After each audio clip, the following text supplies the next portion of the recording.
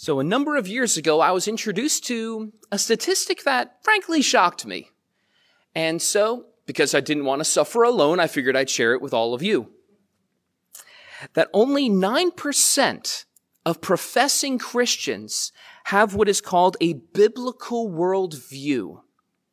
A worldview being an intellectual, emotional, or spiritual decision-making filter that we all see the world through. In more simpler terms, it's how we really see the world. It's what drives us. It's what causes us to make certain decisions in our life. And every one of us has this lens.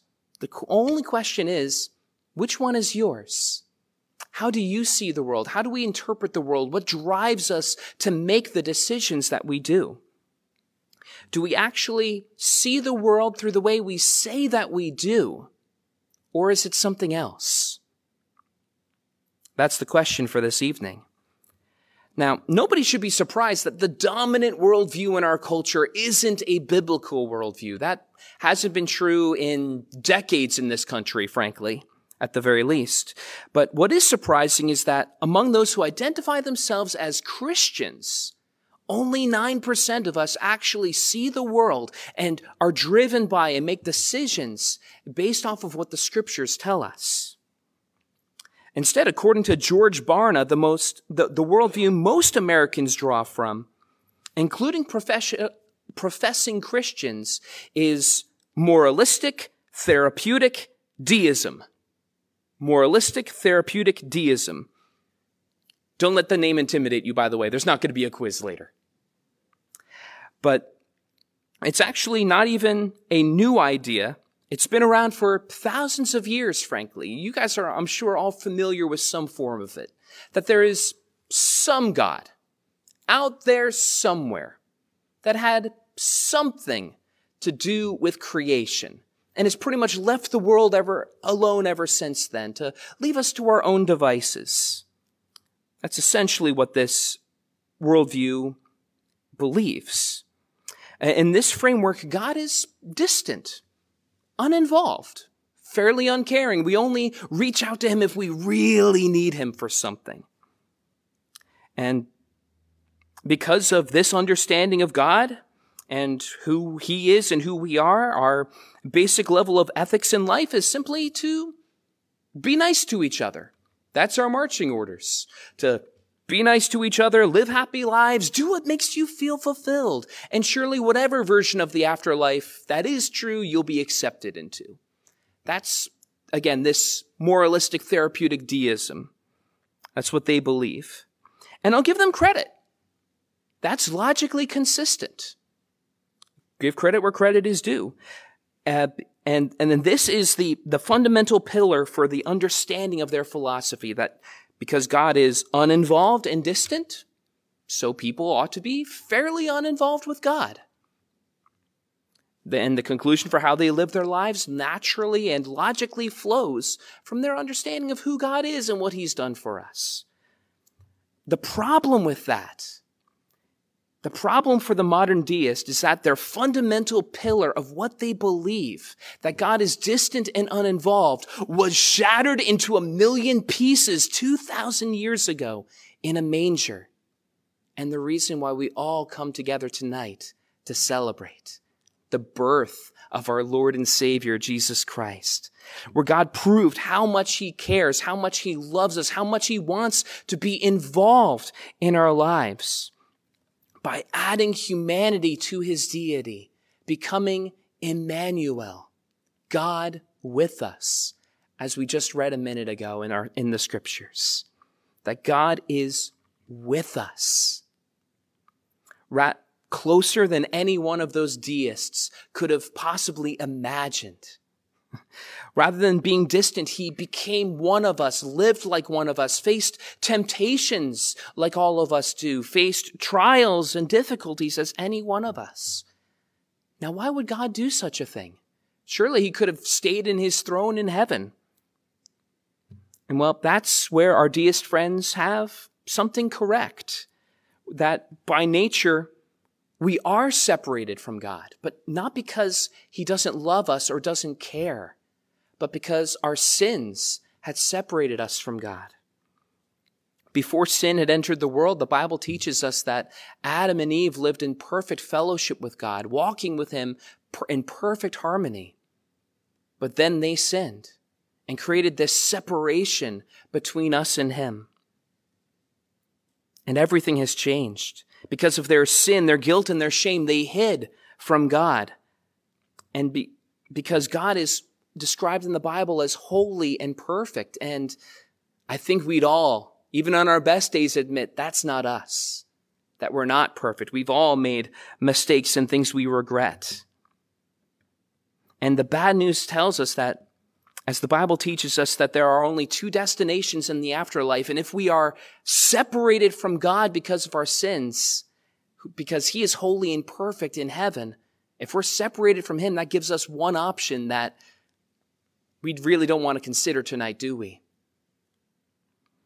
And this is what Christmas is about, that God knows that. And if he was distant and uncaring, he could have left us like that. He could have left us to his demise if he so chose. But because he loved you so much, he did something about it. That he loved you so much that he would leave the infinite riches and majesty of heaven to be born in a manger and become one of us. Living, as we said, like one of us, facing the same trials, difficulties, and temptations that we all face in this lifetime. And that being said, Jesus wasn't exactly born into a privileged family of kings. He was born into a poor family, the Bible tells us. And born not in a palace, but in a manger, surrounded by animals. And I don't know if any of you have ever been there for the birth of a child. That's not where you want your child to enter the world. Our kids and our grandkids, we would fight to keep them anywhere as far from a place like the manger as we could.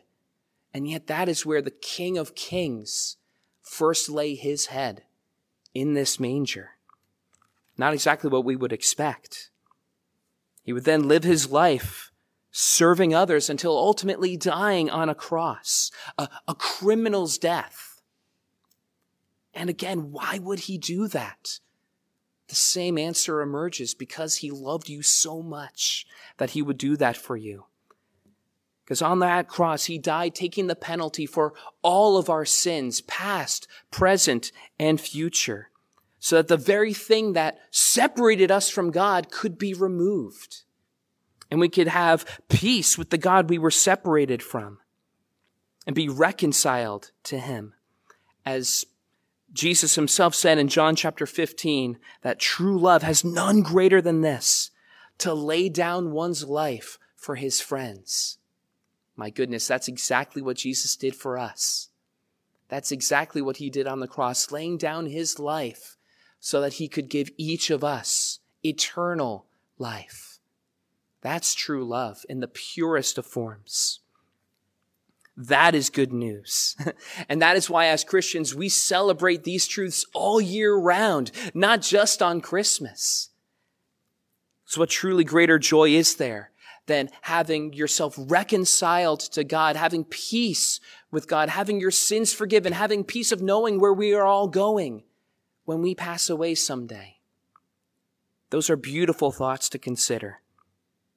Now, does that sound, considering all the things that Jesus did, does that sound like a God who is distant and uncaring and uninvolved? Not at all. The Bible describes a God who cares for each of us, who would do the greatest act of love possible for us,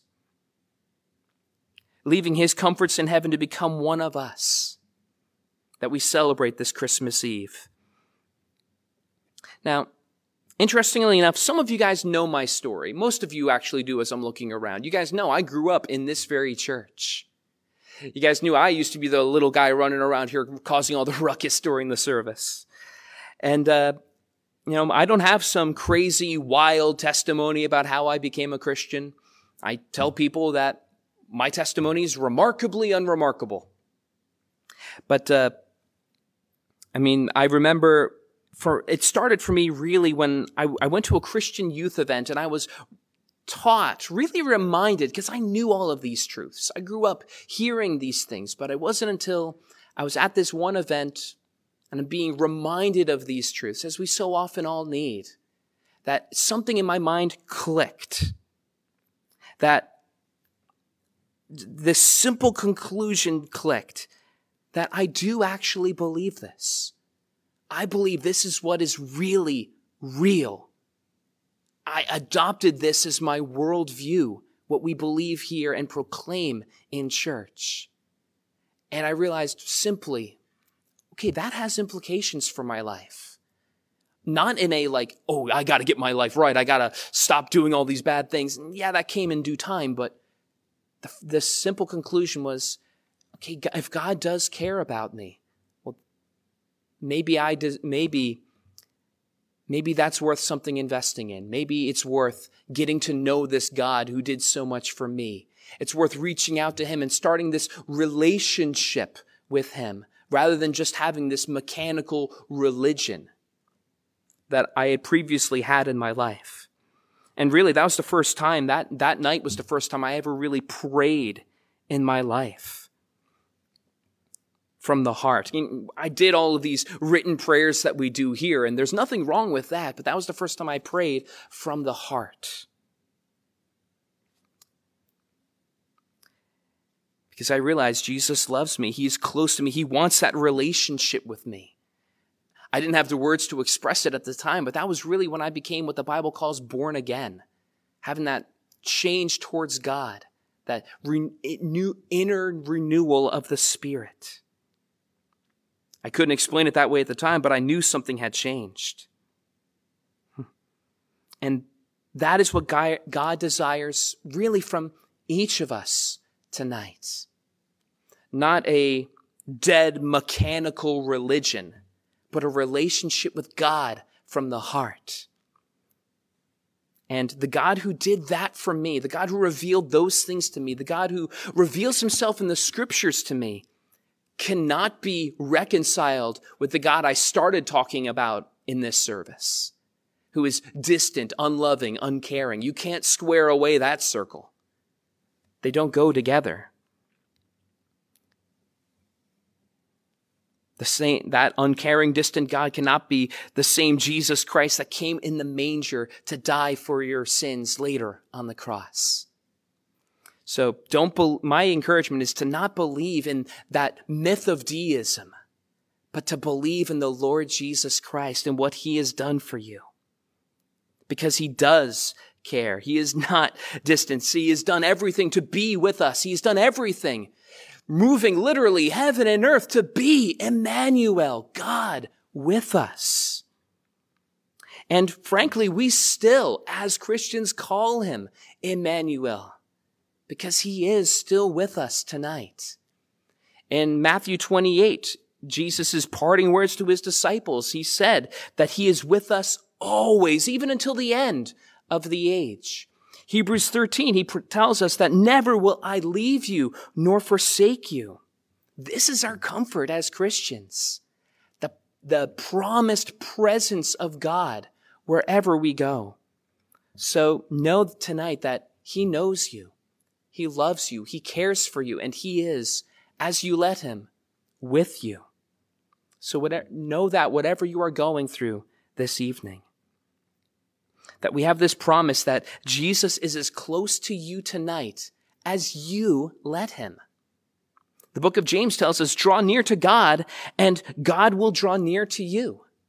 The promise of his presence, his guidance, his friendship, his peace, and all that he offers to those who believe in him can be yours tonight. These aren't promises given only to super saints that belong in a stained glass window. They are not promises made to people who are only here every single Sunday with having perfect attendance. No, the Bible doesn't talk about salvation or even these promises as an accomplishment to be earned, but that they're a gift to be given. What remarkable peace that is for us. For those of us who know that we are sinners and aren't as good as we desire to be. That's good news. That's the gospel.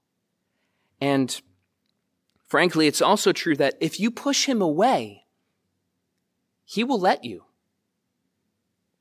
He will let you. God will not force himself into a relationship with you. He will not force you to be close to him if that's not your heart's desire, and he will allow that. But one day we're all going to stand before him. One day we're all going to stand before God, and if that separation that was caused by our sins is still there on that day, that's not going to be a good day. And I know that's not a comfortable thought to think about, but I love each of you tonight enough to tell you what the Bible says is true. But for those of us who say yes to him and invite him near, there is no greater joy in life than to experience the God who is not far off, but is close to us, who moved heaven and earth to be near to us, to be Emmanuel, God with us. The God who does not need us to be in great need or need us or require us to make great promises and commitments to him to be heard, but that we have an open ear with the God of all creation, not because we have earned it, but because he loves us.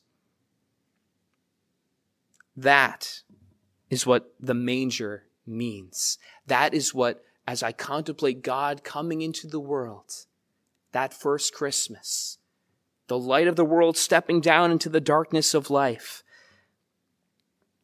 that's what that manger that I see around town and in displays, and even here in our church, that's what that reminds me of. Thanks be to God. Amen.